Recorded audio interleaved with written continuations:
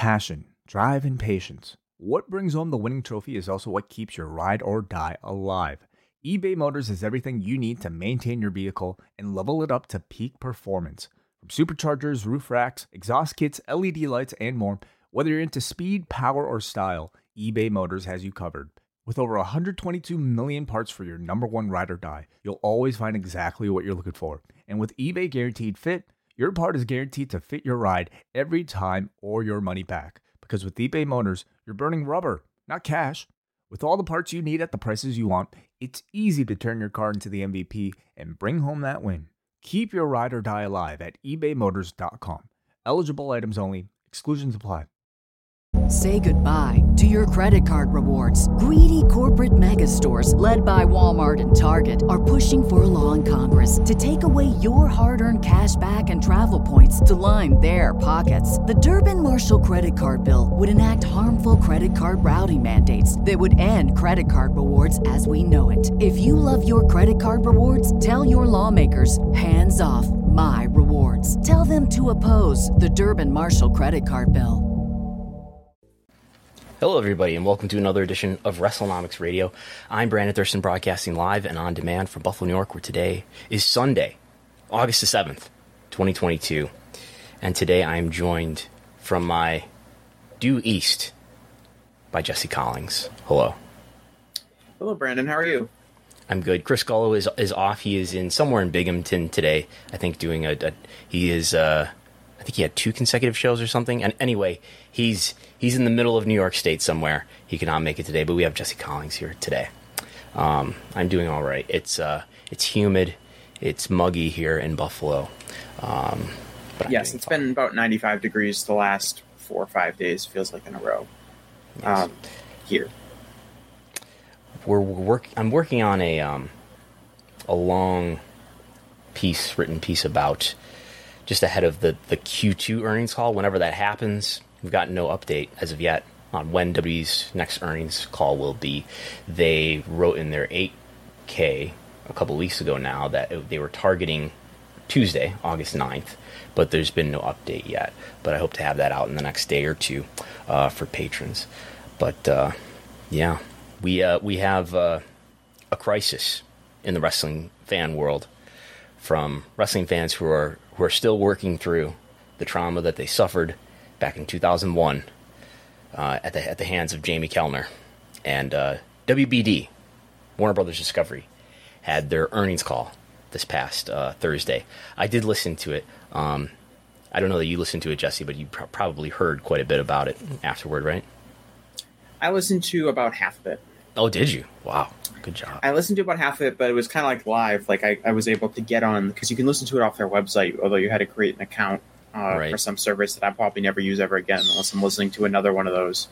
But I did listen to about half of it and then, read some recaps and things like that. I mean, the thing about this Warner Brothers Discovery Media call was that it was not just interesting to wrestling fans. This was maybe it's just the way my timeline is curated, but this felt like the biggest story of the day, just across social media. The news surrounding what's going to happen to HBO Max, the crazy rumors that were, I guess, put out there. And I think it's clear to say, like, they canceled Batgirl. The movie, which was going to be a movie that came out. They canceled some Scooby-Doo movie. Yeah.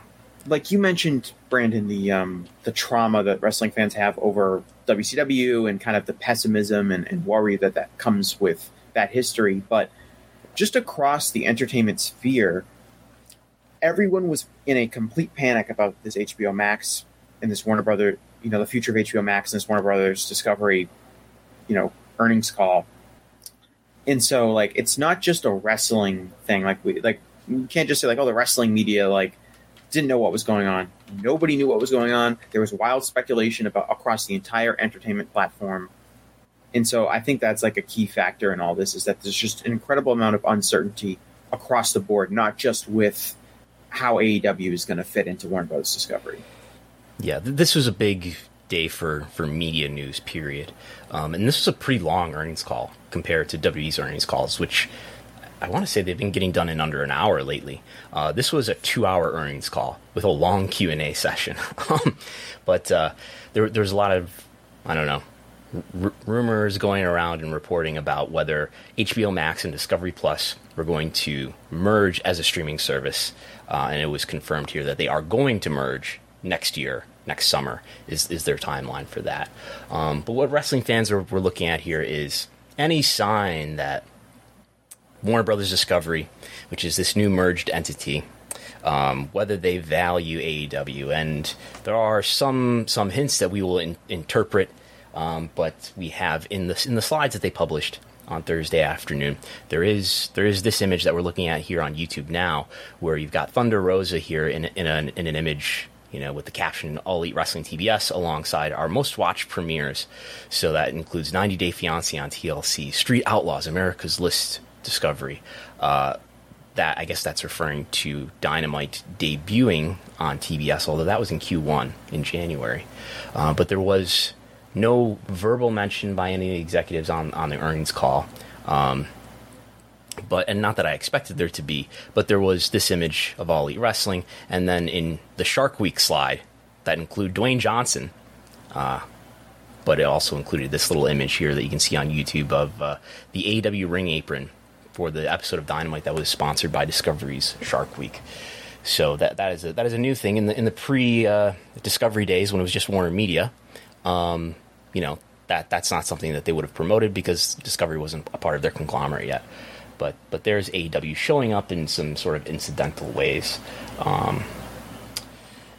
So the news had broken that they had canceled Batgirl, which is this movie that there were at least it wasn't finished, but there were at least people watching previews of it to sort of screen test it. And a Scooby-Doo movie has been canceled. I think a couple other things have been canceled.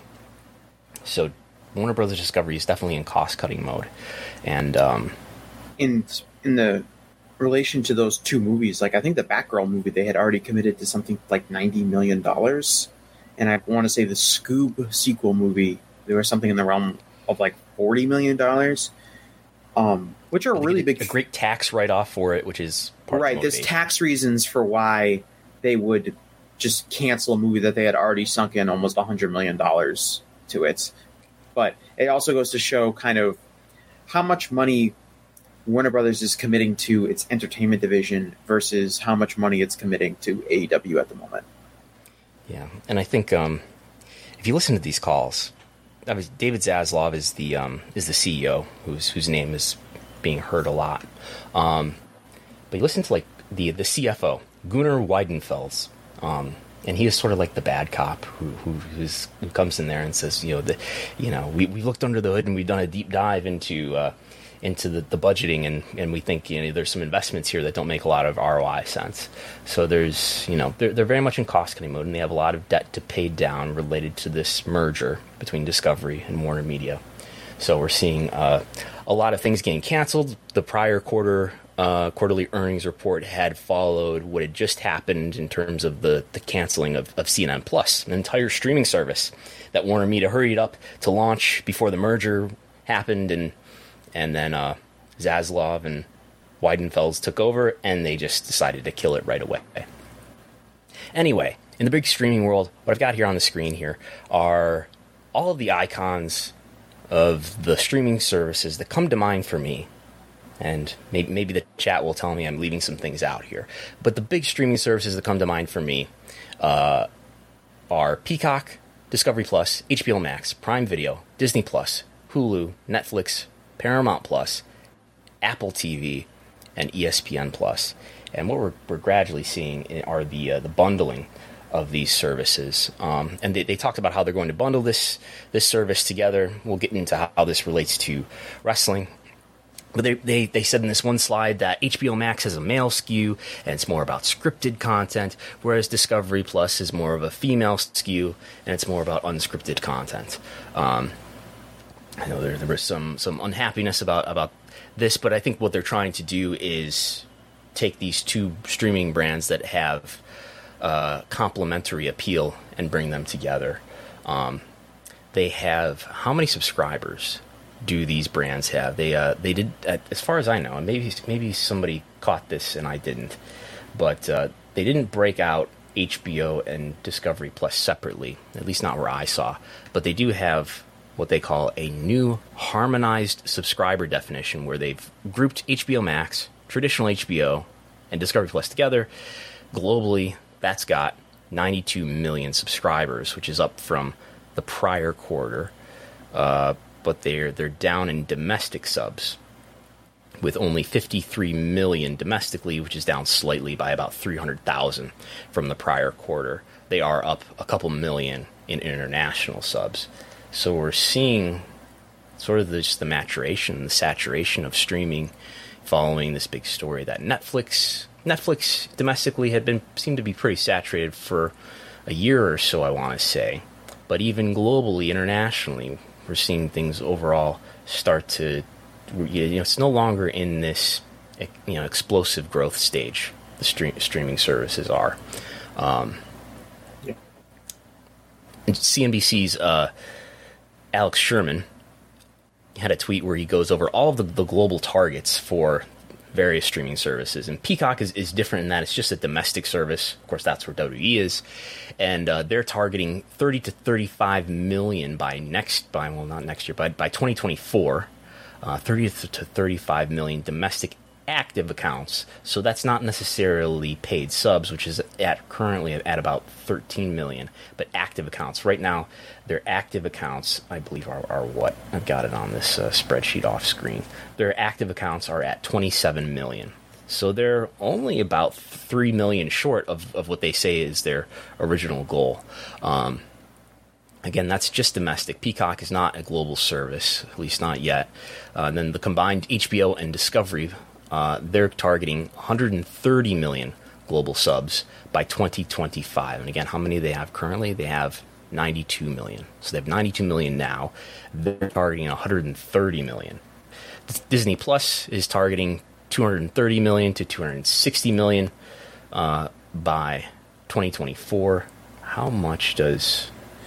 I can tell you how much they have in the U.S. They have about 39 million, about 40 million subs just in the U.S. And Paramount Plus is believing that it will be the smallest among this group, with only 100 million global subs by 2024. Anyway, I think what we're going to see is the continued bundling of different services. Discovery and HBO Max sensibly coming together because they're under the same conglomerate. And then Disney has... obviously, there's Disney Plus. They have one of the oldest services, which is Hulu, and they also have ESPN Plus. So maybe someday all three of those get put together. I know there are people, including the Lightshed people, who think that Hulu could go to Comcast because I don't know, because Peacock is not this huge service yet, and what's the point of having Disney Plus and Hulu? And couldn't you just have sort of your adult content on Disney Plus if it's sort of locked away from the kids or something like that? You got parental controls, but that kind of leaves if Hulu, and maybe Hulu and Peacock go together, but it still at least leaves, if not Peacock, it leaves Paramount Plus out here by itself, and then you've got these three sort of giants. Netflix is the oldest and sort of the trailblazer in streaming. They're having trouble, though. Maybe it would make sense for them to eat up one of these services. But maybe more likely is Apple and Amazon, whose main business is not media, is not streaming, who have much deeper pockets than any of these. They're among the biggest companies in the world, and maybe they end up, who knows, maybe they end up acquiring Paramount at some point, which is now what we're calling the former Viacom CBS. Anyway, what does any of this have to do with wrestling? Well, streaming is getting bigger, and cable is falling by about 6% year over year. Where are we going here? Is that WWE's deals are going to be renegotiated next year. WWE's deal is up about a quarter before AEW's deal is up. And by the way, AEW's got a one-year option that would extend it out to the very end of 2024 if that option is not activated. And for all I know, it might have already been picked up by Warner Brothers Discovery. But if that option was not picked up, their contract would be expiring at the end of next year, at the very end of 2023. But my belief has always been that they'll pick up that option. They may have already picked up that option, and that would mean that these deals would be finalized, negotiated throughout next year. Usually these deals, at least in W's case, I've got the last 2 rounds having followed, basically. The last 2 rounds for WWE were completed about a year and a half in advance of the current deal expiring. So I would expect WWE's deal, if past history is any lesson, I would expect WWE's deal to be done sometime around the spring of next year. So we're less than a year away on WWE. And if AEW follows the same timeline, I would expect it to be about maybe 3 months after that. So that would mean maybe the fall of next year, about 1 year away from that time. So with Warner Brothers Discovery in cost-cutting mode, despite the fact that AEW's doing pretty well, especially for a Wednesday night program. They were number 1 again among cable originals in the demo. This makes, just in the short history here, the last 6 out of 7 weeks, AEW Dynamite has been the number 1 program among cable originals in the demo on Wednesday. Raw was number 1 by far, and we'll get into Raw specifically later. But Dynamite is usually among the most highly watched shows in the demo on its night, even if you include broadcast primetime, which we include in this chart that I tweet almost every day with all the bubbles. Even when you include broadcast primetime, Dynamite's usually in the top 10. Only on a few occasions does it fall out of that top 10. Rampage is another story, though. But when I've done the math, we did a program here on Wrestlenomics Radio a couple months ago, doing the math just based on ratings, which are not the only factor, but if they were, just based on ratings, I can justify looking at, for one thing, the NHL Warner Media deal, which is similar in some important ways to these wrestling deals. I can justify, just based on ratings, a 1.5x increase for Raw and SmackDown, which just happens to be what Morgan Stanley believes, and I can justify somewhere between a 3 and a 5x increase for AEW. Based on what? Based on the P2 plus the dollars per P2 plus viewer hour, which you can see here, and the dollars per P18 of 49 viewer hour. Anyway, you do the math and compare the NHL deal to the SmackDown deal, you end up with about a 1.5x increase. You apply that to Raw and SmackDown. You do the same sort of calculation against AEW, and you end up with a 3 to 5x increase for Dynamite and Rampage combined, all 3 hours. Ratings will not be the only factor, though, that determines what these deals are going to be worth. The number of bidders that there are and how aggressive those bids are will be the biggest factor. Ratings will be really important, especially where you rank. Not just how much are you down from last year, but where you rank among all the other programming. Your ad rates, your CPMs, the amount of content. Wrestling is pretty good in that it's providing 52 weeks a year of new first-run content that is live, that is somewhat DVR-proof.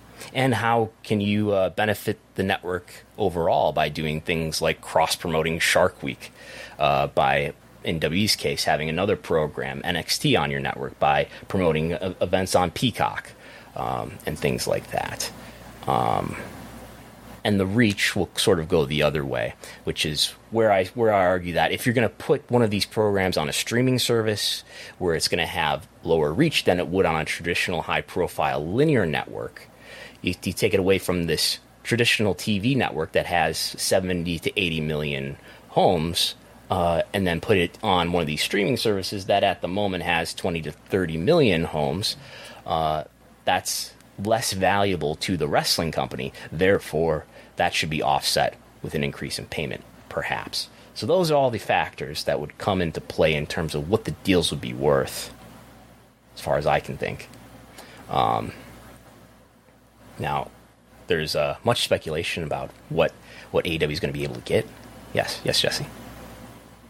I wanted to ask you, on the slide where you talk about some pretty ambitious streaming goals from these streaming companies, and from that approach, you're not just looking at content that you can add, but also looking at content that could potentially grow under your brand or continue to have. So you're looking at content that maybe has some level of upward trajectory, which you could argue while AEW's television ratings have been kind of stagnant last month, few months or so, AEW is a company that's on upward trajectory when it comes to a lot of their popularity metrics.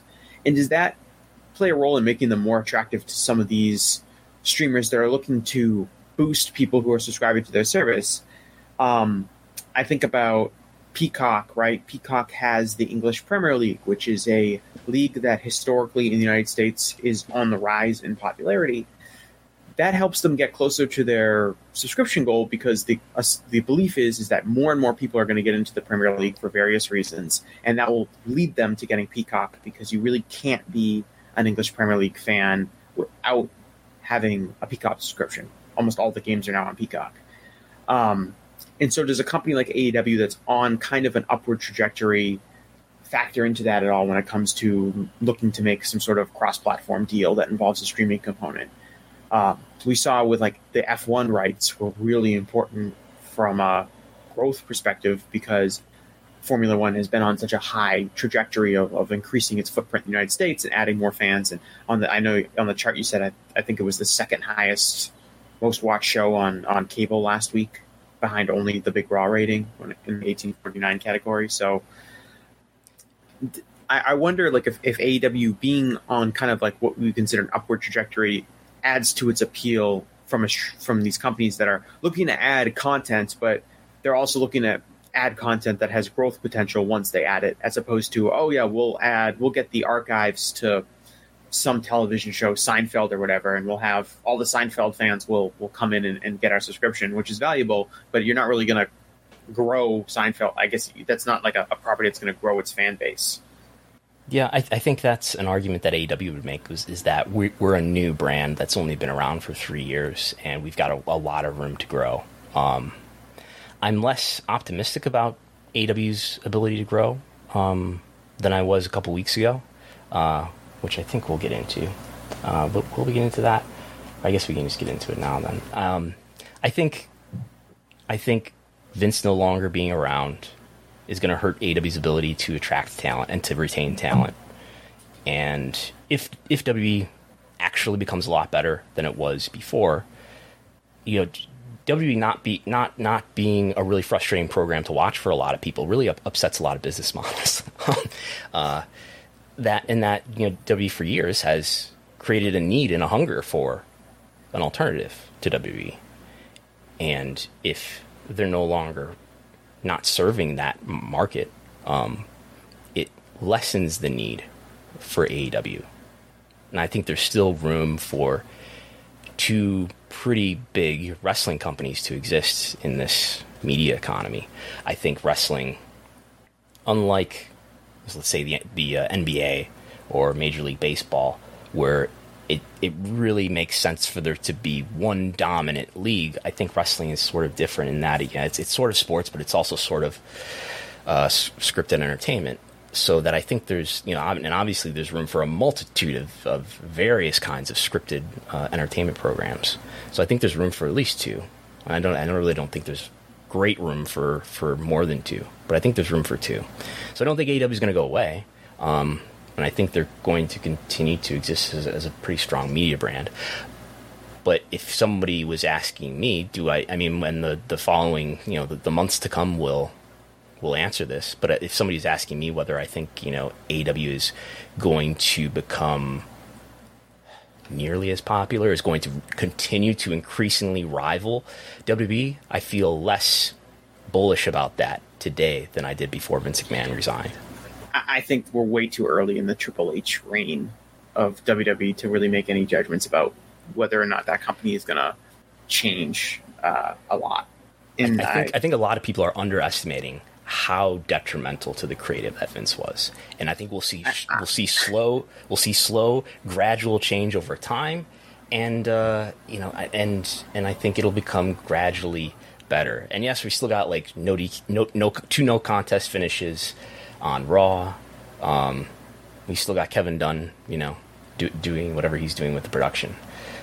and it's going to take months and maybe years for Triple H's main roster product to normalize.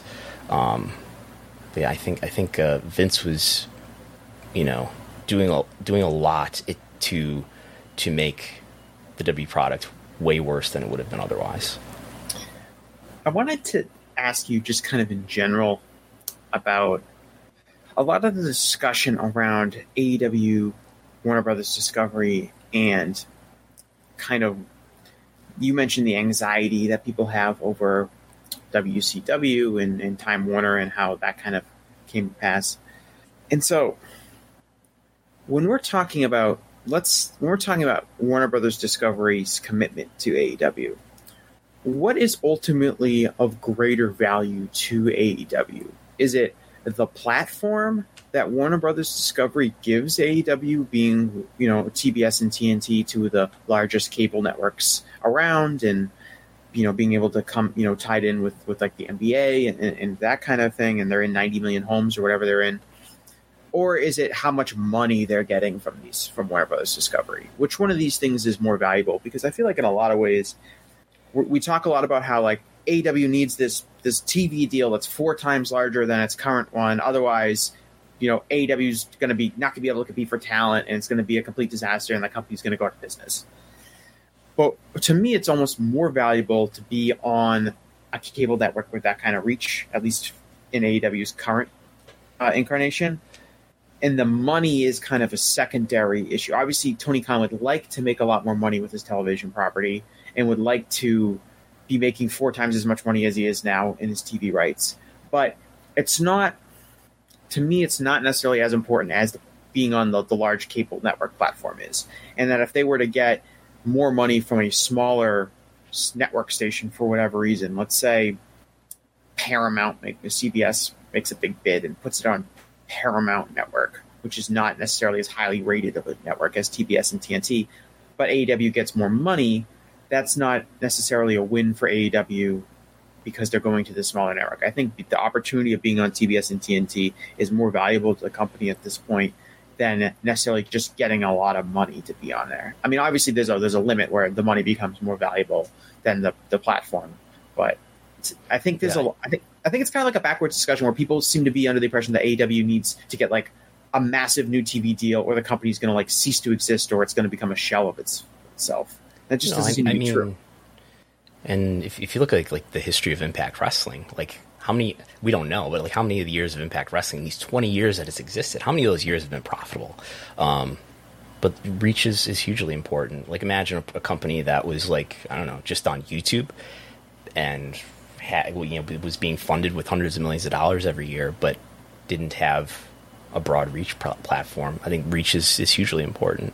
Like as far as competing for talent, they're competing for talent now and have been for the last 3 years. Largely that's because they're funded well by Shad Khan. But if AEW only gets a marginal increase in payments over what it has now, which is $44 million average annual value, if they only get a small increase, are they profitable? Maybe they can budget in a way that makes them profitable, where it appears, I mean, like right now, they seem to be running pretty efficiently in terms of they're sharing apparently a lot of employees with the Jaguars and probably a lot of other resources with the Jaguars. So it's seems like a company that's being run on a pretty lean operation already. So a small increase in rights fees could be enough for them to break even. Whether or not they get a 3x increase or a 4x increase or a 5x increase is just sort of a matter of how profitable they would be and how much they're going to be able to invest that additional revenue in other things to make AEW more successful. But the other options in terms of reach, I think that's important to talk about. Like if they don't stay with Turner Networks, with TNT and TBS, there aren't a lot of great options in terms of the profile of linear network. I think it makes sense for them to put Rampage on a streaming platform, maybe, and put Dynamite on a traditional TV platform. But if it's not with TNT or TBS, who's left? Maybe Fox doesn't renew SmackDown. Maybe that makes Fox available. It's harder to imagine Dynamite going on the Fox broadcast network. Maybe, but that seems far-fetched. In lieu of that, they end up on FS1. As you mentioned, there's Paramount. They could be on the Paramount network, the former Spike TV. They could be on Showtime. Both of those are a pretty significant step down from TNT and TBS. They could go on Amazon Prime, which is in a lot of homes, but not that many people use it. They are going to have the NFL this year. We'll see how that plays out for Amazon, but probably a big reach step down. And maybe there's Disney. They're certainly not going to be on the mothership ESPN, but maybe ESPN 2. You could see a sensible deal being made for a company that's still in the pay-per-view business, AEW, to put their pay-per-views exclusively on ESPN Plus. That might make sense in terms of whatever else they have to offer to a streaming service. So that could make sense. But I think, they're, unless they get a huge downgrade, which seems highly unlikely to me. And like, can anybody name any sports properties that have gotten a downgrade in rights fees? I think one of the MLB deals was a step down, but almost all of the sports rights deals that have been made, and Morgan Stanley has a slide if I can find it. There's probably some college sports conference where all of the marketable teams have left for another conference that perhaps has taken a downgrade, but that's the only one I could even envision taking less. Right, and if anybody has a question, by the way, if you want to put in a super chat, we will take your super chat. And if you want to have your question or your comment read on air. I wanted to throw a station that nobody really talks about as a potential home, but would make some form of sense, which is MTV. And that they've dabbled in wrestling before. They are a strong, still to this day, a pretty strong 18 to 49 network. We talk about the Challenge versus, Dynamite's biggest rival, the Challenge. For a bit on Wednesday nights, but there are a Viacom network that would be potentially similar in some ways than TBS and TNT, and maybe reach new audiences, particularly female audiences that TBS and TNT currently don't kind of have a stronger crossover with. But just throw that out there as a potential spot. I don't know, but I would just guess based on what the people behind MTV envision for that network that wrestling wouldn't be a part of it. Obviously, Heat has been on there, and back in the 80s they had WF on there. I would guess this is Wrestling Society X erasure, Brandon. Was Wrestling Society X on MTV? Yeah, I'm pretty sure. Okay. All right, we got a bunch more slides that I've blown through. We didn't need to go through all of them. But this is from Morgan Stanley. This is from one of their equity analyst reports, just showing, and I drew a yellow line across the 1.0x mark on the y-axis here to show it. Maybe they're leaving some out, but even if they're leaving some out, there's plenty of deals going back to 2001 that have been at an increase. They draw this call out here. Average rights inflate by 2 times. The average deal is twice as valuable on an average annual basis than the previous deal, and the biggest one of all here on this chart anyway is WWE's US deal, which was at a rate of 3.6x. So that's what's normal in the sports world. But it's easy to imagine Warner Brothers Discovery not being that interested in renewing AEW at a big rate. I would imagine they make some bid, and you've always got to consider, what do they think is going to be more valuable in that same spot? What's going to produce, a 0.30 demo for AEW, or for TNT or TBS, or I guess at this point on Wednesday night. Outside of live sports, more Big Bang Theory comes close. The reruns, yes. Yes. Just do another 2-hour block of the Big Bang Theory, and it gets pretty close. Yeah, what are they paying? They're licensing the Big Bang Theory. They don't just own the Big Bang Theory. If there's anything that's going to collapse in the future in cable, it has to be the rerun syndicated market. You would think. Because that seems to be made for... That's what streaming is people who are watching old television shows on their various streaming services. You would think. But how much they can replace it, it seems unlikely that they'd cancel the highest rated show that they have outside of the NBA. Or maybe they just don't bid aggressively for it. Or they don't. Yeah, canceling is not the right term. Bid aggressively is the correct term. And I mean, so just quickly on reruns. For the time between July 25th and July 31st, the top 13 programs that are reruns in the demo were The Big Bang Theory, which did between a .23 and a .27, which is less than what Dynamite did, which has been doing a .32, .33 for the last several weeks. Over the course of two hours. Correct, yeah. That's interesting. I wonder how much... is there a bigger, like, more established cable network that shows reruns?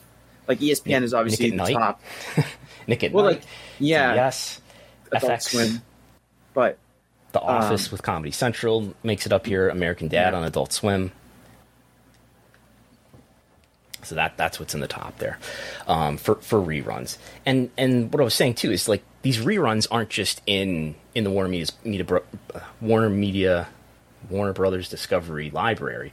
Those are licensed, and I forget who owns it, but they're paying something like hundreds of millions of dollars over the course of years for the rights to have The Big Bang Theory. So. We do have one super chat, which we can put on the screen here. This is from Lee Butler, who asks, more detail about Vince detrimental creatively. I think Vince, most importantly, didn't cultivate star power in a way that was not that hard to do better. I think WWE, under Vince's creative leadership, failed to plan and execute long-term storylines. I think he did a lot of things to make the product feel more inauthentic, to put a lot of supposedly comedic aspects in the background of things that would have made everything more attractive to viewers if they were taken more seriously. I think he misevaluated talent. He had a vision of talent that was more relevant in the 80s to value people who were tall or freakishly muscular or who looked like fitness models in the case of women. And I think he booked a lot of rematches that made the whole thing feel repetitive and not really that important and not really urged you to watch it as much, among other things. Those are the things that come to mind first. The pushing of Roman Reigns for the last 5 years.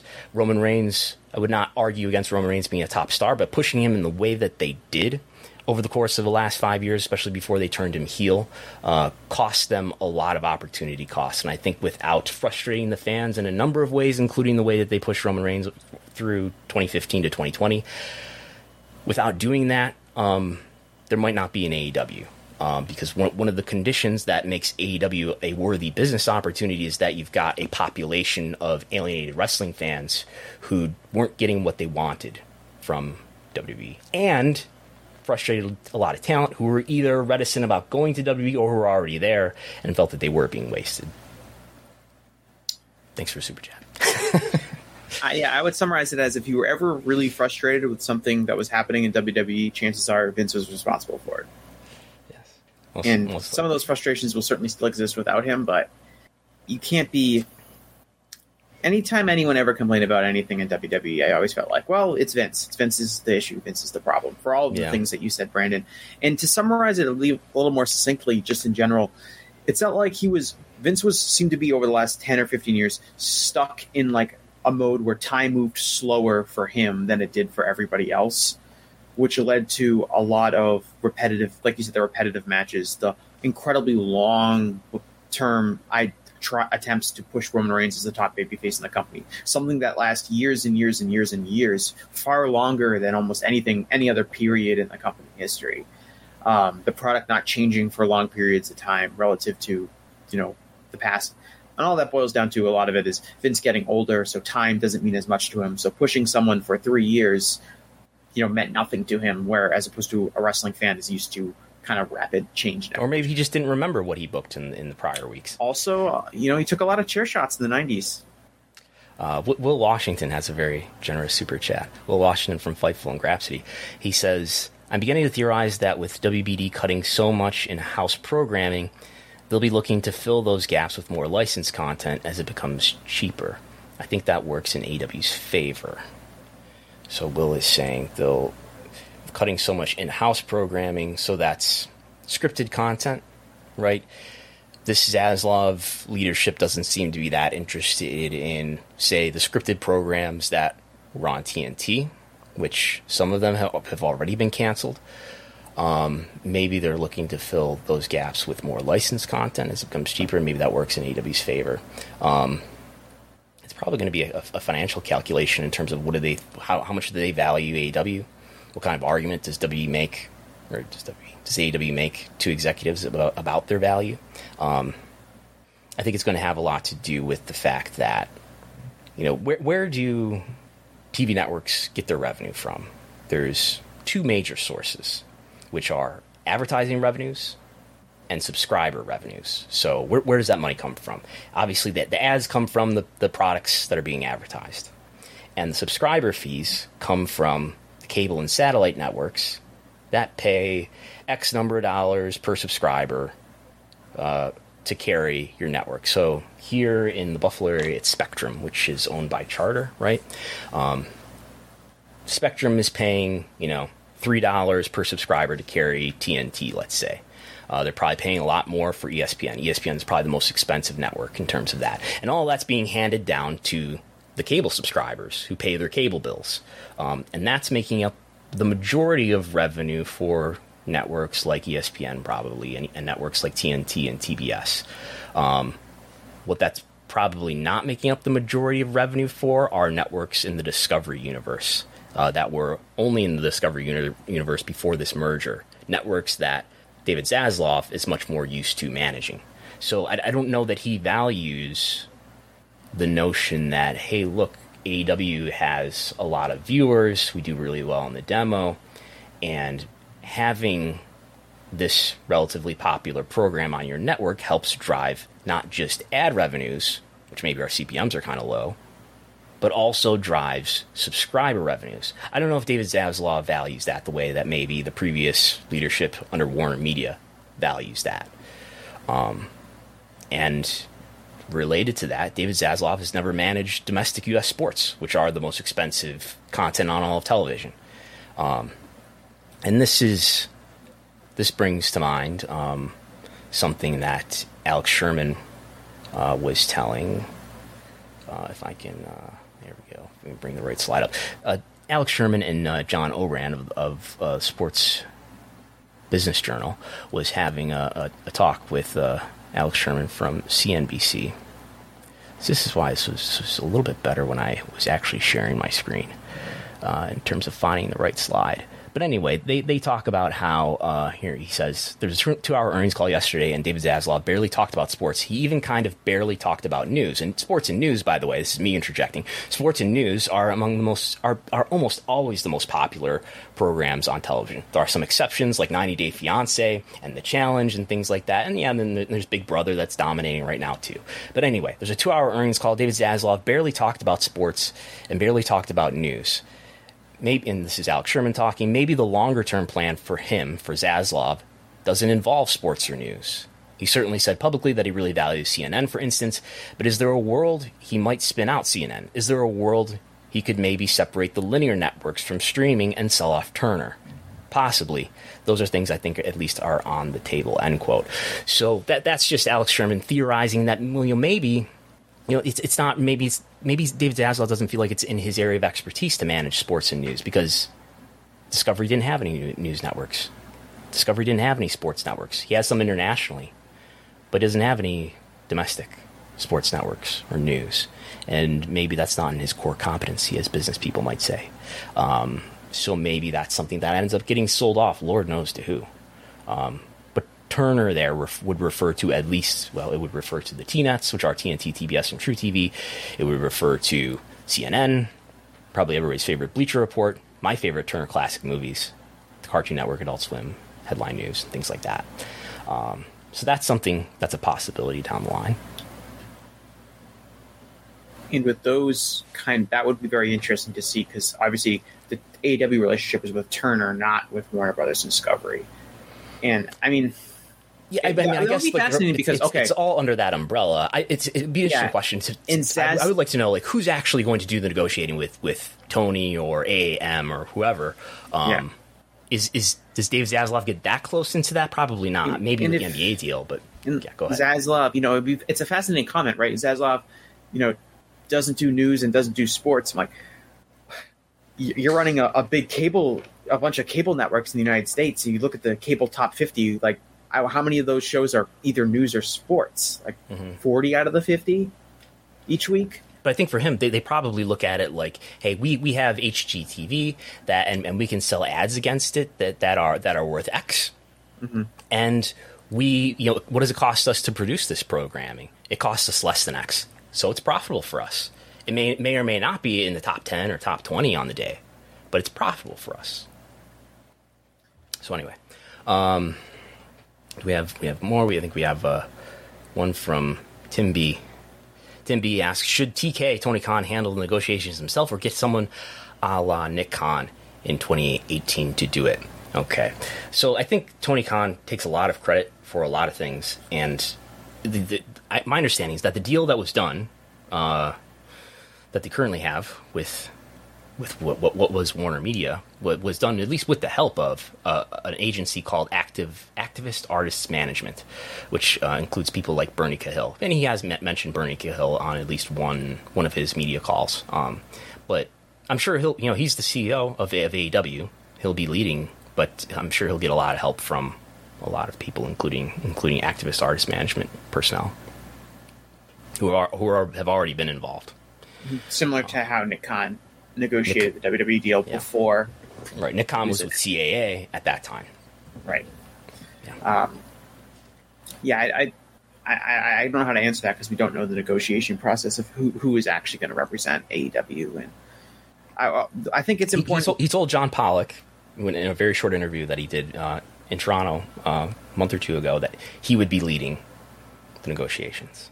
What does that mean, though? He's leading the negotiations. Yeah. Like, will it be Tony talking, but there's 20 people with a bunch of negotiating? He will still be the CEO at that time. I think that's what that means. And but to talk about Tony Khan for a second, when he has said public things about the negotiations and the deals and the upcoming television deal, he does not talk like somebody that is open to the highest bidder necessarily. He pretty much exclusively talks about Warner Brothers, and if you ask him about it, he says, we've got a great deal with Warner Brothers. We're super happy with them. They threw a party for us in L.A. The most fulfilling meeting of his life. He does not talk like the way Nick Khan talks during the investor calls, where Nick Khan just, plays it out like, we're ready for anybody who wants to make us an offer. We think we can do this. We think we can do Y. Tony does not present I think Nick has said things to the effect of, I think when it's time to negotiate, you go to the incumbents and you try to make a deal with them first. Yeah, but Nick is more political in nature in the sense that he'll say we have a great deal with NBC Universal, we have a great deal with Fox, but Tony doesn't really say anything along the lines of, we're going to go to the highest bidder, or we're open to anyone who's going to make us a big offer. He really is very protective of the idea that they have a super strong relationship with Warner Brothers, and they can't wait to continue that relationship.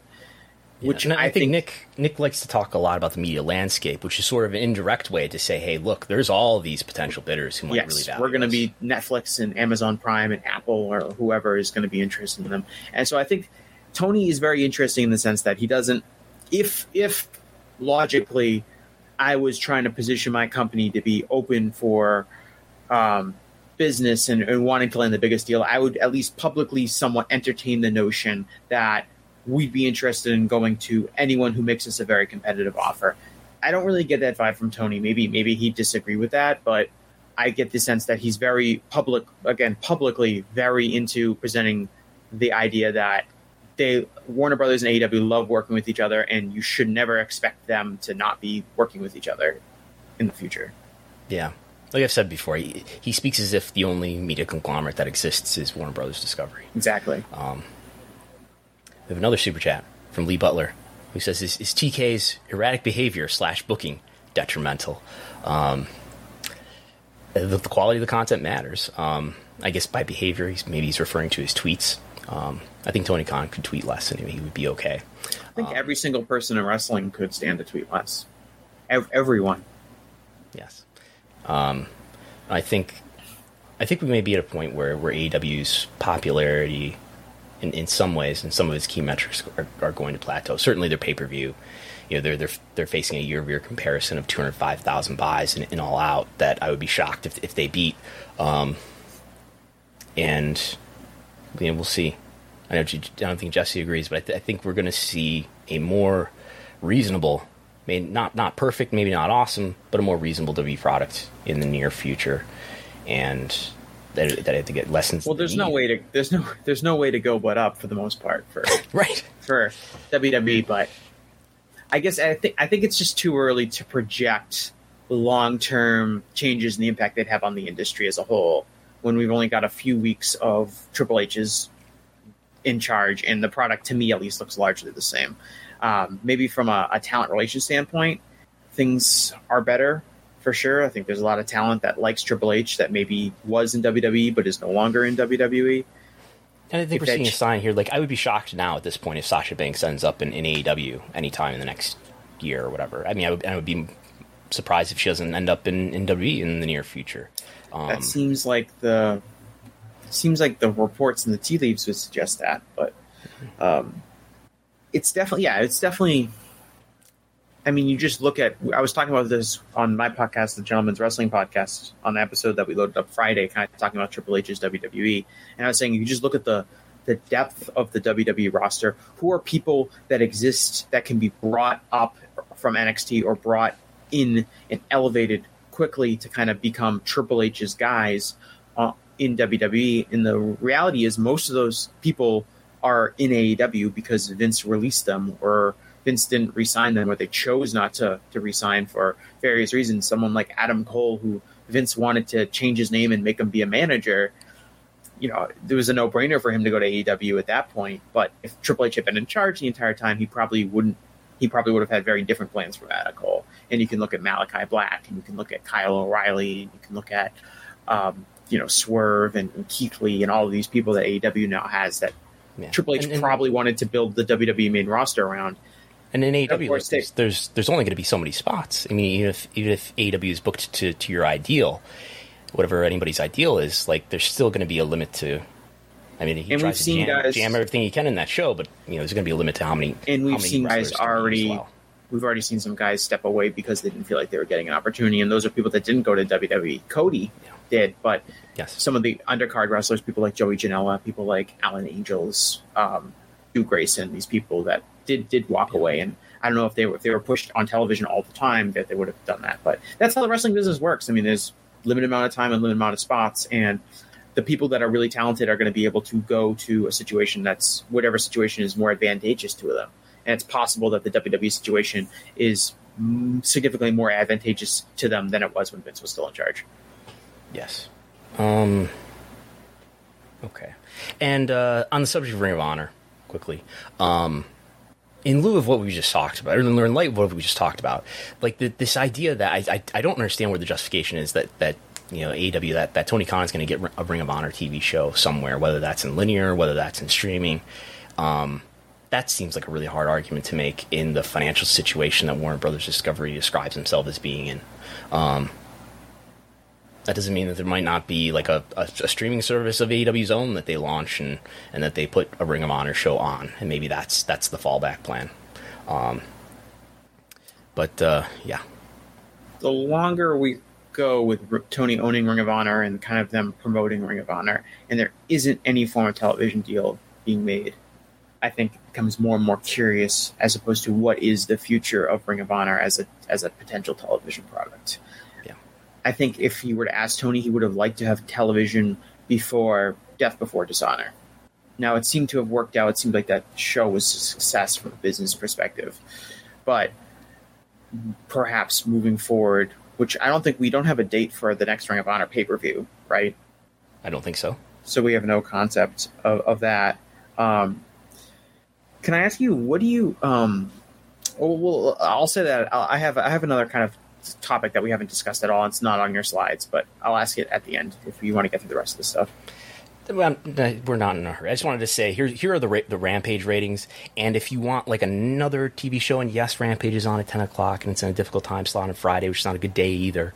But the trend of Rampage, especially since it went an entire month in preemptions in May.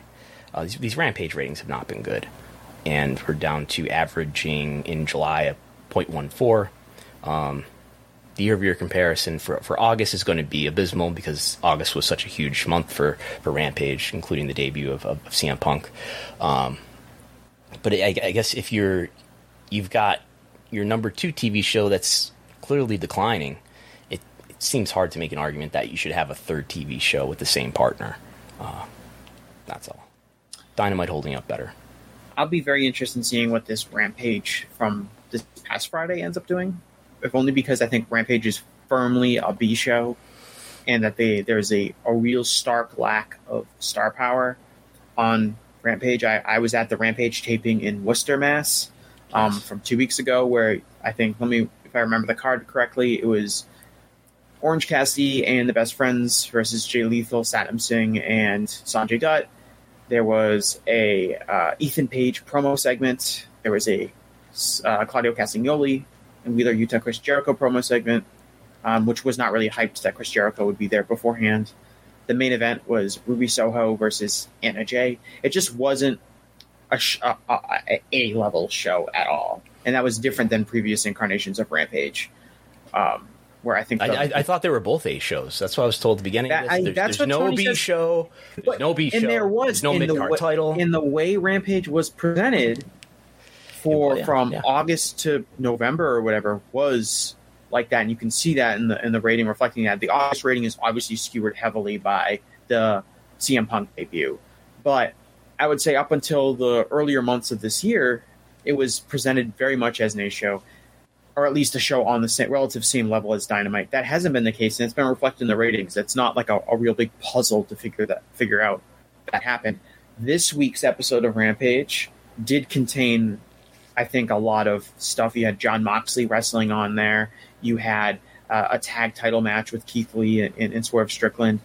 This was a show with like matches that you would see, anchoring the first hour of Dynamite. So I'd be very interested to see, and it was live, which might help in some way. So I'd be very interested to see how close Rampage this week gets to like up, a 0.20, if it's up in the key demo from where it's been, around the 0.14, 0.13, kind of those lows.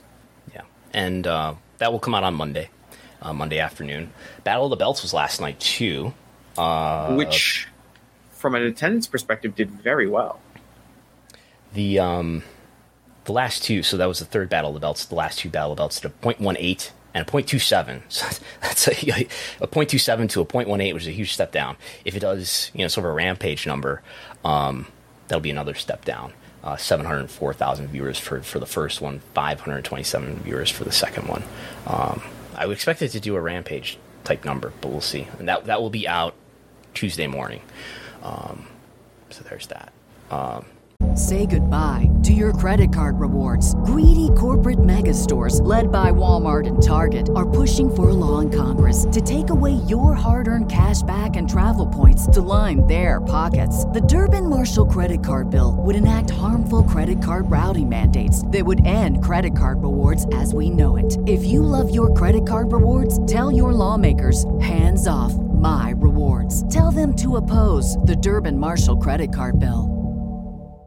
Do you want to interject your other topic now? Yes, I really wanted to ask you, what do you make of WWE's live attendance trend over the last 2 months or so? Because we have seen, and you can look on the bottom line of the video chat where we have all the attendance, and you can see like Houston, Texas, August 1st, over 10,000 fans. The Madison Square Garden show sold a lot of tickets. The kind of the post Vince kind of fallout sold a lot of tickets, which I don't think anyone's surprised by.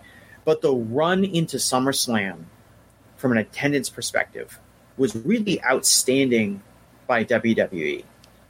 And so it kind of gave off the impression that the product was hot and that they were really doing really well in live attendance. But since SummerSlam, it seems like they're way back down, despite the fact that the product has more momentum than it did before SummerSlam. I think there's way more interest in the product with Triple H in charge. So since SummerSlam, we're talking about like the last 7 days? Yeah, I'm really talking about like what we see on the horizon if you go to WrestleTix and see the next month of Raw and SmackDown tapings seem to still, the sold seem to be trending towards like the 5, 6, maybe 7,000 attendance mode when they were up, considerably higher through the month of July, at least. I can see you have the July 2022.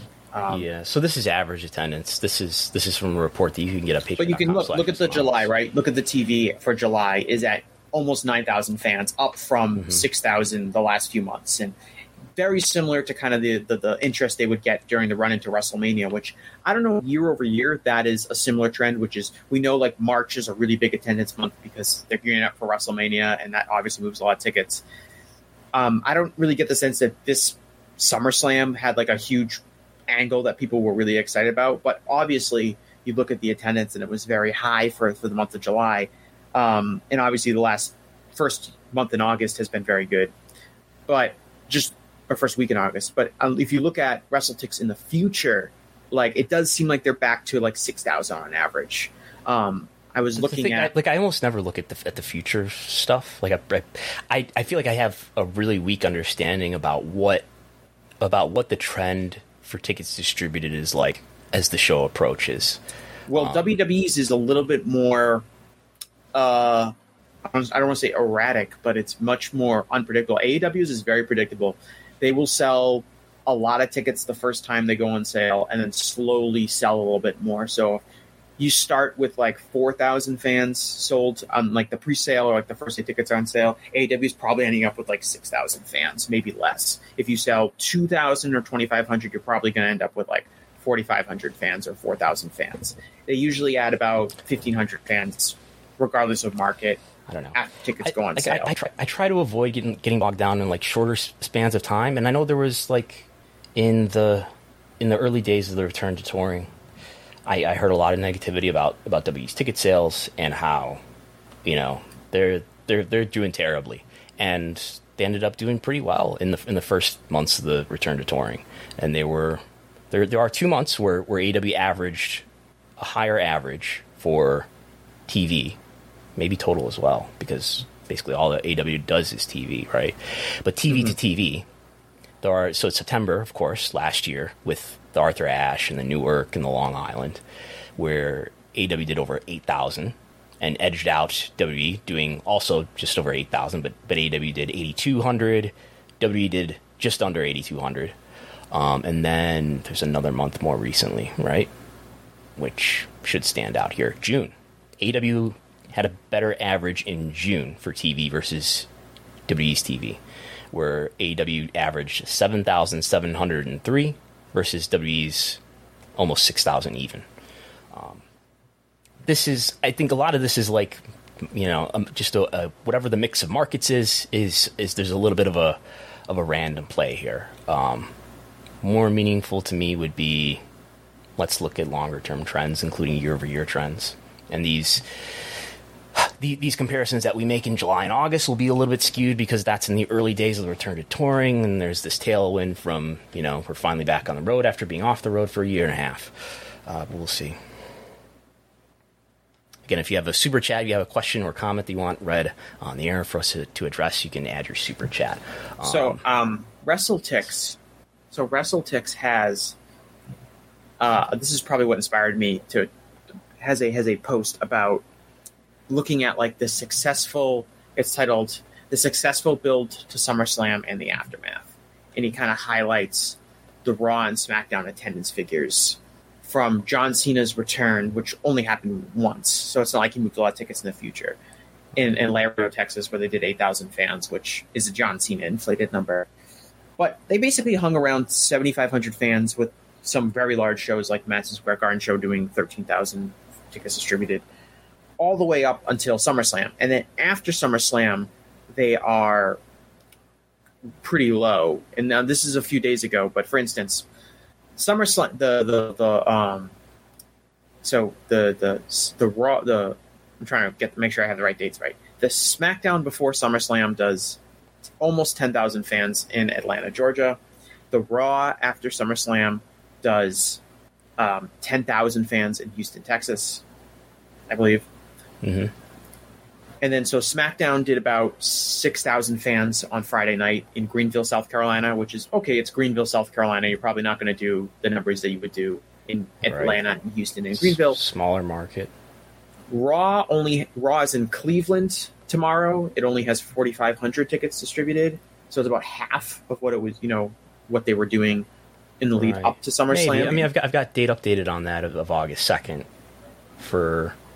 so maybe he hasn't updated that, but you might be right. We'll see what happens in the final count. Raleigh, North Carolina is doing a little bit less than the Cleveland show. Washington D.C. doing a little bit better. They got 2 big shows in Canada, which are going to do really well because they always do well in Canada. Then moving later into August, they've got 5,000 fans out in Detroit, which I would say is disappointment given the wrestling ability to draw in Detroit. It will certainly crawl over the number that AEW did in Grand Rapids, but with 3 weeks away from SmackDown at the Little Caesars Arena in Detroit is doing less than AEW did in Grand Rapids for Battle of the Belts. So I just find their attendance to be a little bit interesting in the sense that I would argue that there's a bigger interest in WWE than there was a month ago because of the Triple H reign and the interest that people have, and that's been reflected. It was certainly reflected in the massive rating that Raw did on Monday. And post SummerSlam. There's other aspects that went into that Raw rating being what it was. But I did find it kind of interesting that their attendance seems to is cooling back down after the build up to SummerSlam, even though I feel like from a momentum standpoint, the company seems to be much more interesting now than it was a month ago. It's interesting and to some people, and like I don't want to be the person who's like, well, that's just the smart fans, because I think that argument has been much overemphasized to the detriment of appealing to a wider wrestling audience. But some of this ratings increase is because of SummerSlam, but some of it, I think not. If we look at the post PPV bump table that I made here, this is like, what was the rating for this Raw after any pay-per-view compared to the prior 28 days? And we had for this post SummerSlam episode a 27% delta here. So that's on the magnitude of a post WrestleMania. And I don't know that there's, you can look at the post Royal Rumbles, which are up, somewhere between 11% and 15%, 17%. But the post SummerSlam episodes in recent years have been pretty strong. 2 years ago when Roman Reigns came back, and I believe didn't Brock Lesnar come back on the same SummerSlam in the early days of the Thunderdome, that had a 22% or 21% bump. Well, Roman Reigns came back at the end of SummerSlam. Right. So he came back on SummerSlam, and then the next night it does this 21% bump for Raw. Yeah. Even though he was not on Raw, I think he was on SmackDown. Right. But nonetheless, he's a SmackDown star. Yeah. I mean, there was momentum for, like obviously both SummerSlam bump, but obviously a lot of interest in. It wasn't really like anything happened on SummerSlam that made you feel like you really wanted to tune into Raw. It wasn't like they closed the show with like this big angle and tune into Raw to find out what happens. I guess you could argue that the Bayley, Dakota Kai, and Io Sky re-debuts, returns, debuts, whatever you want to call them, happened, but it wasn't like there was a big angle on SummerSlam that people wanted to see the fallout of on Raw. But obviously, I think Triple H, there was this message being sent, and this was very curious to me. There was this message being sent that this was going to be the first Raw where Triple H is like really in charge. The other TVs he had looked over were just kind of, him kind of, following the game plan to get them through SummerSlam, and this was going to be the start of his new image on Raw. And that message was sent out to people in wrestling media and people who are trusted sources, that the idea that this was going to be a statement show, and there were a lot of people who were talking about that. I thought that was very interesting that the sources within WWE were reporting that out to the media without really giving any specifics about what the statement show would be, just that it was a statement show and that people should definitely tune in, which I found curious. But there would seem to be a lot of momentum online, and I think it does play a role in getting people who were lapsed fans or people who had kind of tuned out of the Vince McMahon-led WWE product to check out this version of Raw. You have the demos right here. I think the big jumps in like the older male key demo categories, things like male 25 to 34, male was 35 to 49. They're tough to pronounce. I'm glad you have trouble like I do. the people 2554, the males 1234. These group of demographics where a lot of people, the conventional thinking is that WWE has lost those fans, those in popularity. Those guys all tuned back in for this episode of Raw. Will they stick around? I don't know. I know you have the SmackDown Fast National from this Friday. Yes. It was a pretty mediocre number. It was. It looks like it's going to be what did I say? Just over 2 million, which is which would be about what it was 3 weeks ago. It's not the big post SummerSlam boost that we saw on Raw, and it's not up from the previous week like we saw on Raw with Triple H. So these are just one example. So it'll be interesting to see what Raw does next week, to see if some of those people that sampled the product for the first time in a while watch it again. Mm-hmm. But it's definitely WWE's rating trends over the last since the Vince story broke, the first Wall Street Journal story, have become pretty interesting to monitor after being relatively stagnant for a while. Yeah. And there's this big dip down here too. I know this is during the NBA playoffs, but this dip between mid-April and June. Yeah, it's coming off of the WrestleMania highs too, like the run into WrestleMania, which is obviously usually their strongest month of drawing. So I don't even know what we should think of as the normal here, especially in the summer months, which where usually ratings are a little bit down. I don't know if going back here to look at the WrestleMania season is, if I should be thinking of this as being especially high and expecting it to drop a little bit, and maybe if all of this back here is actually better than you would expect otherwise, if you know what I'm saying. Mm-hmm. But yeah. Alrighty. And so the rating for Raw was the highest rating since, in terms of total viewership, was the highest rating since March 16th, 2020, which was that Austin 316 episode on 316 Day where he was pouring beer on himself in an empty PC, the first empty PC Raw after the first SmackDown empty PC Raw. So that was the highest in total viewership in terms of the demo. I'm doing this from memory, so hopefully I'm right. The highest since, I believe, WrestleMania, post-WrestleMania episode. If you look at, this is a really interesting stat to me. If you look at just the male audience, age 35 to 49, that includes me, which is the demo that AEW Dynamite has been most competitive with Raw and SmackDown in the same week. There are a number of weeks, I think something like 10 to 15 each, where Dynamite in the same week had a higher male 35 to 49 audience than Raw or SmackDown. This Raw, it had, I don't know what the number is, somewhere around 325,000 viewers in that demo. That's the highest since, not an episode of SmackDown, not an episode of Raw. This is the highest since the September 8th, 2021 episode of Dynamite, which is the post All Out episode, which, coming off the debuts of Danielson and Adam Cole and the first match of CM Punk on the pay-per-view. So I was surprised that was the highest since marker for that. But really interesting.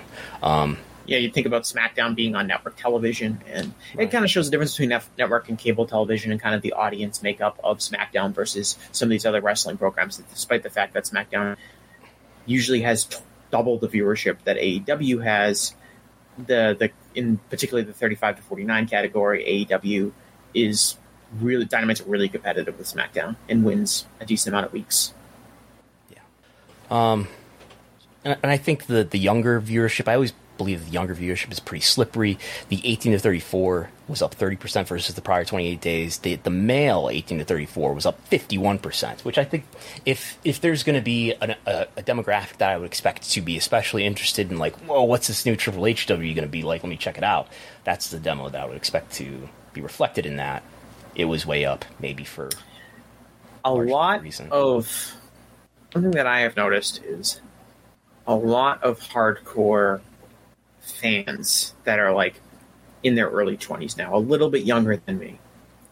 Triple H's NXT was a really big deal in introducing them to like hardcore wrestling fandom, and introduced all of these Observer Hall of Fame voters who are voting in NXT stars in 20 years. Well, we never really had ECW stars that were best known for ECW get into the Wrestling Observer Hall of Fame. So I would hold off on that. Although I know Joe Lanza will tell you emphatically that he thinks Sabu should be in the Observer Hall of Fame. But yes, but that there was, just in my personal experience, there are people that I've talked to that are like in their early 20s, so a couple years younger than me, who will talk about how, when they were 15 or 16 years old, the Skullbird and NXT, the Triple H NXT, was, opened the world of professional wrestling to them beyond just WWE and Vince's product, and it spoke to them in a way that WWE's main roster product didn't. Bringing in all of these different talents, like bringing in Ricochet, bringing in Shinsuke Nakamura, bringing in Sami Zayn, these people that they hadn't seen before. And so Triple H has a lot of cachet with that fan base, and that fan base also isn't old enough to necessarily remember. And I don't remember this at all, but like the Reign of Terror at level Triple H, where Triple H became someone that a lot of wrestling fans couldn't stand. Something that still holds true to certain fans to this day. I think Triple H is a very different politician in wrestling when he's a wrestler versus when he's office. Yes, his public image is very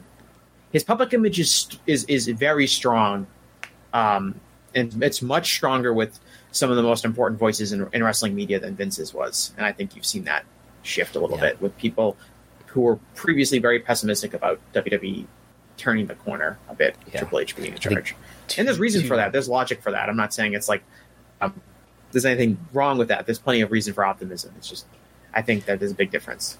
Yeah, to the smart fan wrestling audience, Triple H throughout the early 2000s was definitely a heel, and then somehow he turned himself babyface when he was behind NXT, and then he kind of became a heel again during the Wednesday Night War, and he's the new hope now.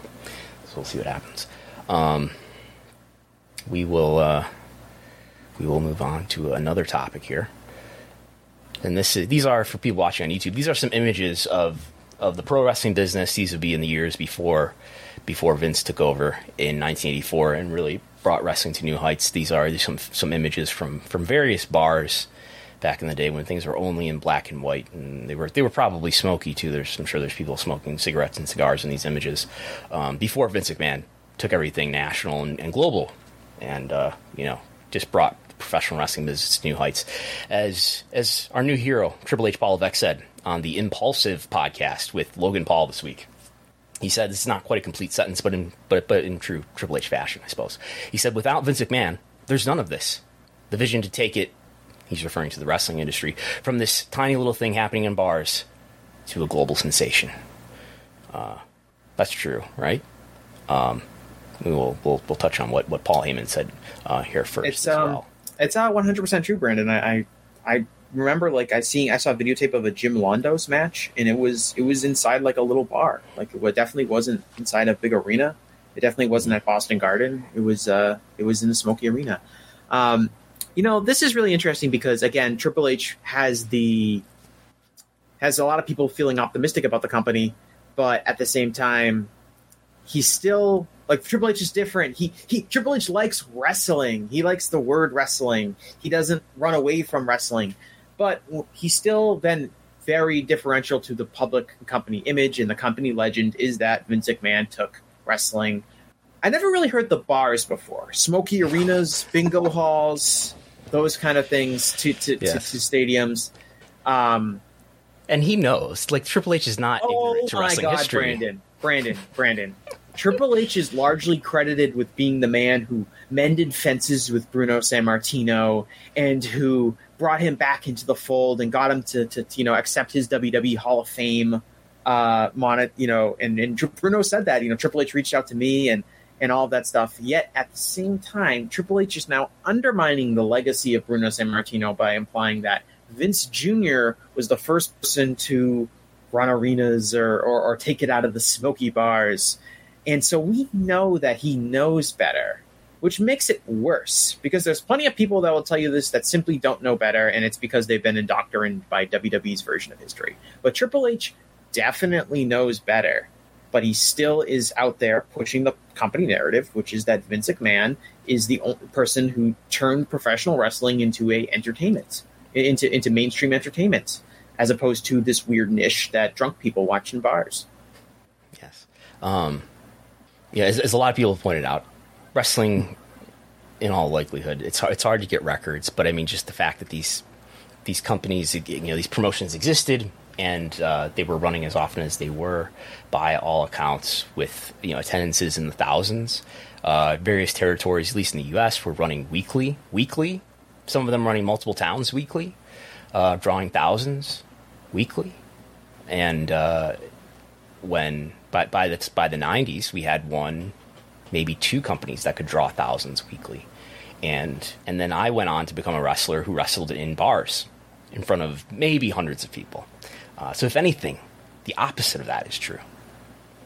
And there's this whole, when Triple H said this, there was a pretty wide, and Brandon, I know you had a pretty prominent tweet that caught a lot of attention, but there was a lot of pushback towards these comments from people. Yeah. It wasn't something that a lot of people just kind of dismissed or accepted, but there is definitely a lot of people out there, and I've had arguments with some very prominent people within the wrestling sphere about this history and the concept that wrestling was more popular in 1980 than it was in 1988. One company was more popular than any other singular company had been, but wrestling itself was more popular in 1980 than it was in 1988 for the reasons that you just laid out, the territories and the idea of 5,000 fans filling arenas in pretty much every single major city across the United States and into Canada. And then Triple H, it's not listed here, but he does say, he says a global sensation. It took wrestling worldwide, which also opens up the doors for wrestling companies outside of the United States were also not popular. Across the globe, no wrestling was popular, which is obviously not true. Mexico, Japan, none of that. Ricky Dozan, he was just wrestling in bars. El Santo. That's where he was stabbed. Oh, jeez. But I think, I don't really wouldn't predict or expect that Triple H would not continue to reinforce the what's that word you taught us the other week? Hagiography of Vince McMahon, this mythological history. No one associated, and you can run. You might as well run the Cayman quote now. Nobody associated with that company has said anything other than like positive things about Vince McMahon, for the most part. Like I haven't seen one. And here's Paul Heyman. I don't know if I'm going to read all of this. This is Paul Heyman on the Spotify Mac Mania podcast. And Paul Heyman says... I should point out, WWE has a promotional agreement with The Ringer and Spotify and Mac Mania. So this is a WWE-approved safe podcast. Yeah, so before we move on away from Triple H, Tim B adds a super chat. He says, MSG once a month equals the largest bar in Triple H's world. Thanks, Tim B. I know there's at least one other super chat that we will catch up on. But Paul Heyman on the Mac Mania podcast says, I have absolutely nothing bad to say about Vince McMahon.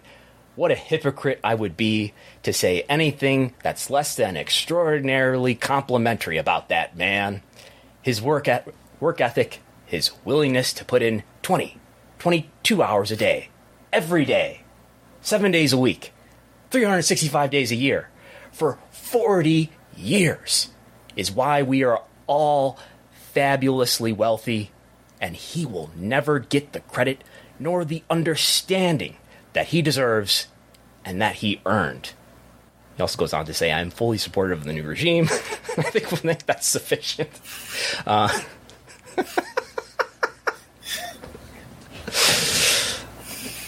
Just a very, very Paul Heyman quote here. Never mind the fact that he was allegedly engaging in sexual misconduct and inappropriate relationships with his employees. Never mind any of that. He'll never get the credit nor the understanding he deserves. Yeah, I mean, so the two things that are takeaway. The first is that no one says anything. No one has said really anything bad about it. No one has said any. No one mentions the NDAs. Obviously, no one has mentioned Vince shrinking the wrestling company to fit inside the wrestling world to fit inside the palm of his hand. Nobody talks about the Saudi Arabia deals, or the Nancy Argentino murder, or the steroid trial, or Owen Hart, or the Mel Phillips scandal, or any of these things that you could maybe point to and say, there actually is something bad you can say about Vince McMahon. But I don't know if it's a company-wide edict or it's just everyone's smart enough to know, is that you shouldn't be saying anything negative of Vince McMahon at any point. He should be a beloved figure that is elevated above all of us mere mortals. And that is how everyone should respond to questions about him when they're doing media, especially in space where they're kind of recuperating from his recent departure from the company. I think all of these media appearances are going through their media relations, right? And they're probably...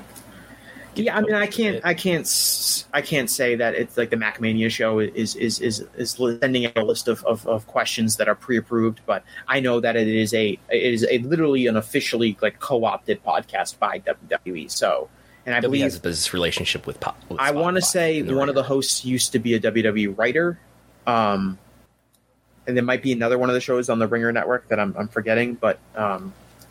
That's part of it, but the show almost doesn't matter. It's what Heyman has said, and Heyman Heyman has learned how to play the game in WWE, and that's why he's been employed for the longest tenure of his entire career. Is because he understands how to stay alive in that company and to how to continue to become fabulously wealthy, as he has said. And yes. I find Heyman's legacy, I think, is more interesting than I think a lot of people think, because when he dies, he will be remembered for ECW, and he might be remembered for like the SmackDown 6, but mostly ECW, and he'll be always credited as being this really rebellious, innovative leader in the wrestling world. But it's also kind of strange he spent the last 2 decades being like a toady for WWE, and that is ultimately going to be a much more long-lasting period of his career than his era of innovation. And I would say there's probably a lot of people who say, well, what do you expect, I guess, from people like Paul Levesque and Paul Heyman in these situations? And I don't expect much more. But okay. In Levesque, general... So hold on. Paul Levesque can say very glowing things about Vince McMahon without like resorting to like pseudo history and things like that. Okay. But in general, I expect when people speak to speak truthfully, and when they don't, we will... examine the ways that they were lying. So anyway, but Becky Lynch also had some comments with ESPN, an ESPN article from a couple days ago, which were more nuanced, I would say. She says, I'll read at least some of this here. She says, quote, "It's the dawning..." So she's, I guess, referring to Vince out and new leadership in. She says, quote, "It's the dawning of a new era." And this is before SummerSlam that she's making these comments. "For me, it's crazy and sad because everything I've ever known about WWE has always had Vince in charge, and we wouldn't have WWE the way it is if it wasn't for Vince. He's somebody," you can thank me for not trying to do an Irish accent through this, "he's somebody who believed in me and allowed me to do everything that I've done." She goes on to say, "We have the opportunity to change some things that maybe weren't so great that we didn't love." I'm taking various excerpts of this. She goes on to say, there has been a tendency in the past for creative to change last minute, or we don't know where we're going. It's hard to bring everybody along on this journey if we're rambling. Maybe we get to bring some words back. I like words. I like having a free range of lots of words," she said. "Belts, fans, whatever else it is." I understand that. What would you call this image, Jesse? Brandon, I would call that a local medical facility. Yes. I did not watch SmackDown. I watched SmackDown with the volume all the way down, most if not all of it. But I have heard that the word hospital may have been uttered on SmackDown on Fox this past Friday. Cannot confirm that, but I've heard that. We in the real journalism world do use local medical facility.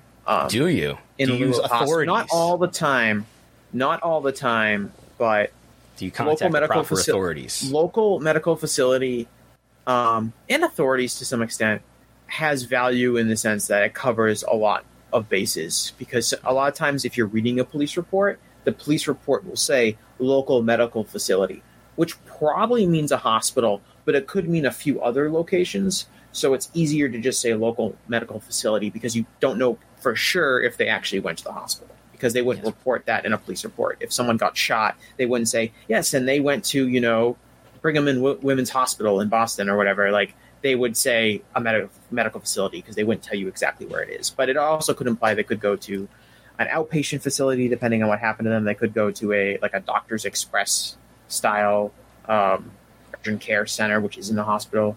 So there is some logic to that.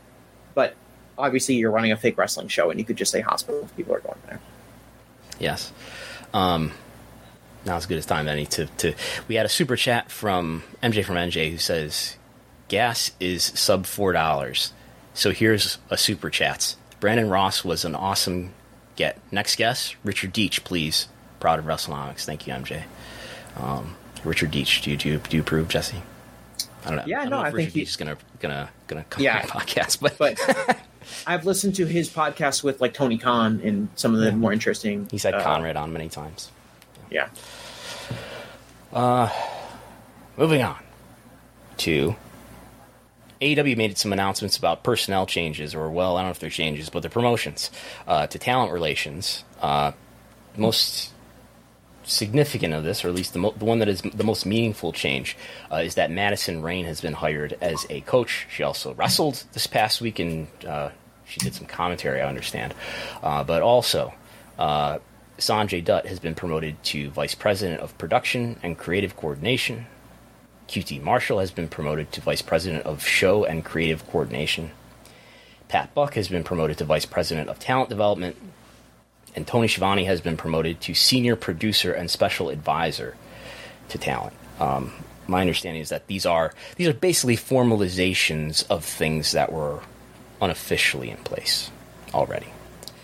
But maybe partly in response to issues that people like Jonathan Gresham may have been having, feeling that there wasn't good communication between Talent and Tony Khan. Brandon, that was in Ring of Honor, not AEW, and there's very separate companies, so I don't know what you're talking about. Yes, they are very separate companies, but in the Tony Khan universe, maybe I should say. Yeah. So we'll see here. Yeah, this was my understanding is that this was basically already happening, but these are now official roles. QT Marshall, Sanjay Dutt, Pat Buck, and Tony Schiavone were already working pretty closely with Tony Khan and putting together AEW's TV shows.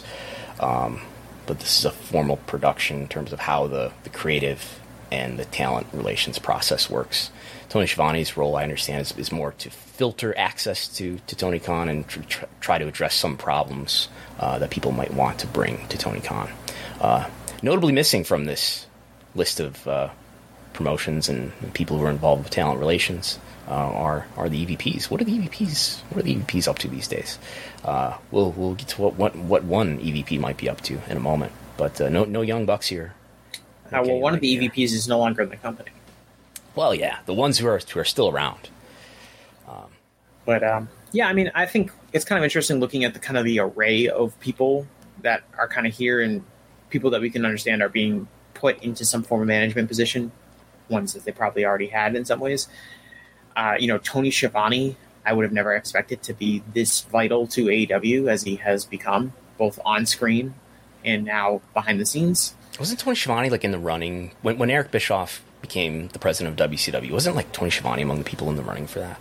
I want to say maybe. I can't remember, but I know. I mean, Bischoff was the C-level announcer in the company before, so it would reason to suspect that Schiavone might have been also gunning for that spot. Pat Buck is a independent wrestler turned pretty prominent wrestling trainer turned WWE. Similar. He has a similar role in WWE that he now has in AEW. QT Marshall's kind of like a day one or so AEW guy who's clearly been vital in a lot of different ways, especially when it comes to the undercard and AEW Dark and things like that. Sanjay hasn't been in the company a ton, but Sanjay. He was working. Did he work for WWE or he? I know he did. Yes. So he came from WWE, and Sanjay Dutt came from WWE around the same time. Yeah. And Dutt also, I believe, was doing work for Impact before he went to WWE. Yeah. And we should note here too that Christopher Daniels, the press release states, is still serving as the manager of talent relations. Yes, and he's been the manager. That's I think he's been that since day one. Yeah. Okay. Just quickly, the AEW announced the name of it. I think it's the first time the name has been confirmed, right? Of the video game. Fight Forever will be the console game that's coming out from AEW with Ukes and THQ Nordic. I don't know whether should I call them developers, producers. I'm so ignorant to video games these days. But it will have features including match type, singles matches, tag match, 3-way, 4-way, ladder matches, the Casino Battle Royal, Falls Count Anywhere, the unsanctioned Lights Out match, exploding barbed wire death match, which hopefully the explosions work, a career mode, a wide set of customization for wrestlers, movesets, entrances, teams, arenas. Will be online multiplayer and leaderboards. One of the screenshots that they sent out is like what appears to be Hikaru Shida in the Jaguar Stadium, using the Singapore cane like it's a baseball bat, hitting. I mean, this is probably a football field though, right? But she appears to be playing baseball with a Singapore cane and hitting maybe a baseball that turns into a fireball. So it's not the Jaguar Stadium. That's not the Jaguar Stadium? Well, the Jaguar Stadium, I'm pretty sure, has teal seats. This has red seats. I'm going to use that. I'm doing that by memory, but I believe it's not called Alltel Stadium anymore, but I like to call it Alltel Stadium because that's when the Patriots won the Super Bowl. They played at Alltel Stadium in Jacksonville, but it's called something else now. Someone in the chat says there was a baseball mini game. Okay. Yes, there were a lot of mini games in the little trailer that they showed. There's going to be that. I mean, all you can tell from these things are what the graphics look like for the most part, and I think ultimately nobody will care that much about the graphics of a wrestling video game. It's going to come down to how it plays. So, yes, we shall see. Yeah. But do you play the wrestling video games? Like, what's the most recent wrestling video game that you've played? Oh, the most recent one that I've played is probably going to be. I played it very briefly, and I just ultimately didn't like it, and decided that the wrestling video game thing had kind of passed me by. I believe I played WWE 2K18. It had Seth Rollins on the cover. I want to say it's 2K18. It might be a year or two, give or take. But as a kid, yeah, I mean, the ones I played a lot as a kid is I played the WrestleMania 19 video game a lot because that was for the GameCube, and I had a GameCube as a kid. But when I would go to a friend's house, it was a lot of SmackDown versus Raw. SmackDown, the first one, SmackDown versus Raw 2006 or 2007 or whatever that is. I know a lot of people hold like the old N64 games in high esteem.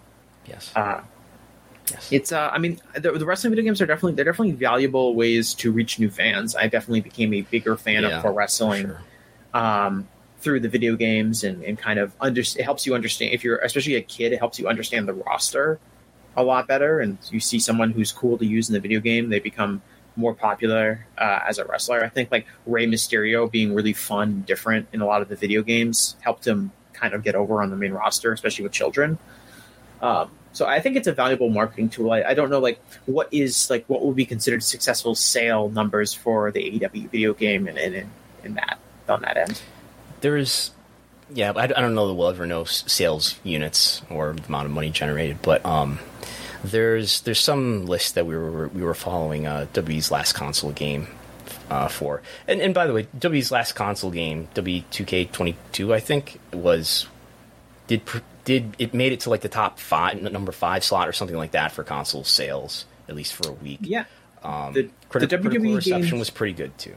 Yeah, after very poor reception, I think, to the one before that, which I think was 2K20, not 2K21. I think they had a year off. They took time off, and they did an arcade game in between called Battlegrounds, I believe. Yeah.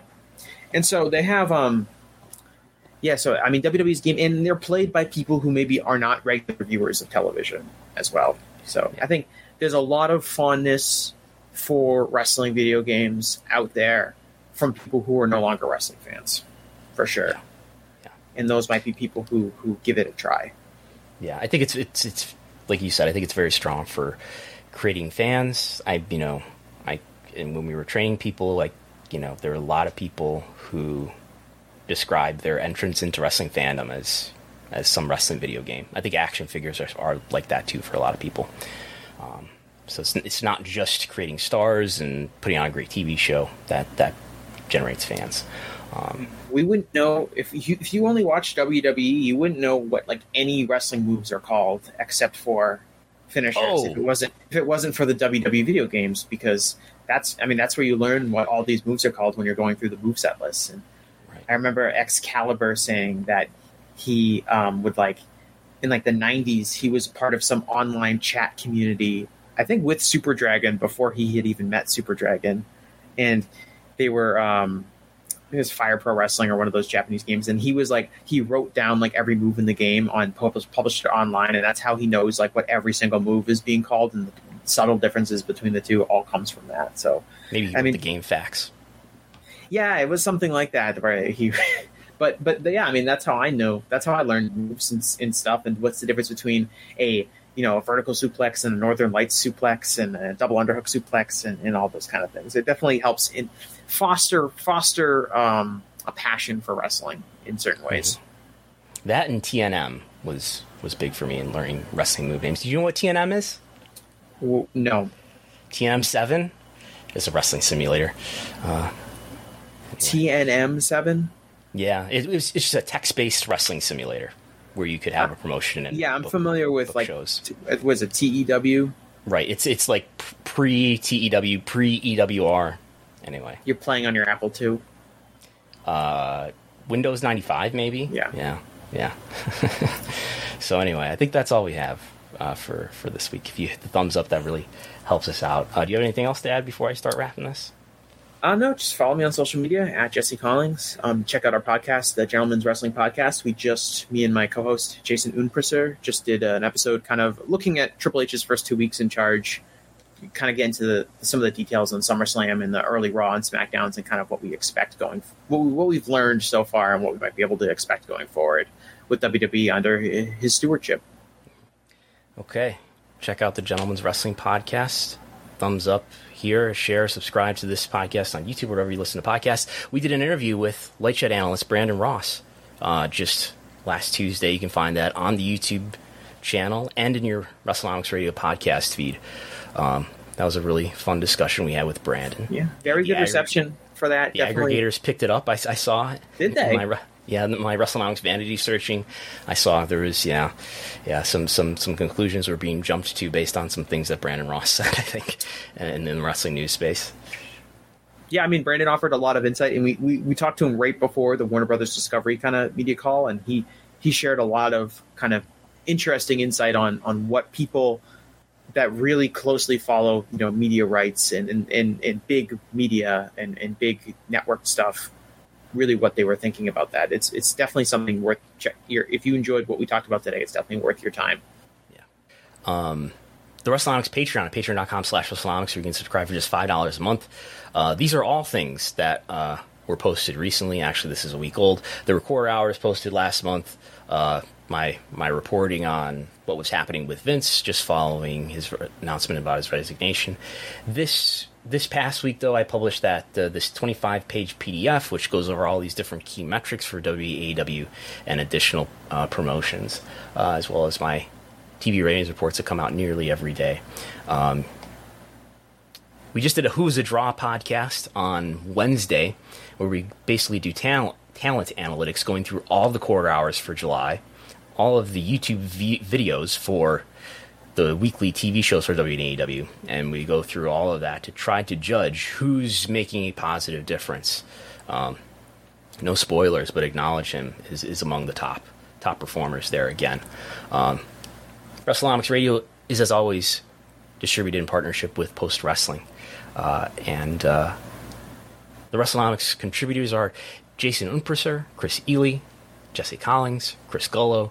Our technical consultant, Phil Chertok, just launched the Wrestlenomics ratings game. We're continuing to do this at least with the demo for Dynamite. So every Thursday, or I suppose really at any time, you could predict what the demo rating is going to be for Dynamite, for the upcoming episode of Dynamite. That's on Twitter. All you have to do is use the hashtag Wrestlenomics game, and then guess a 2-digit decimal number. For example, 0.33, which I think is what the rating, or 0.32, I think was the rating this past Wednesday. We'll be tweeting about that later. Thanks to John Pollock, Waiting, Corey Gibson, Showbiz Daily, Russell Tix, Wrestlenomics was originally created by Chris Harrington, and we are distributed in partnership with Post Wrestling and supported by listeners like you. So thanks again. Talk to you next time. Bye. Say goodbye to your credit card rewards. Greedy corporate mega stores, led by Walmart and Target, are pushing for a law in Congress to take away your hard-earned cash back and travel points to line their pockets. The Durbin-Marshall credit card bill would enact harmful credit card routing mandates that would end credit card rewards as we know it. If you love your credit card rewards, tell your lawmakers, hands off my rewards. Tell them to oppose the Durbin-Marshall credit card bill.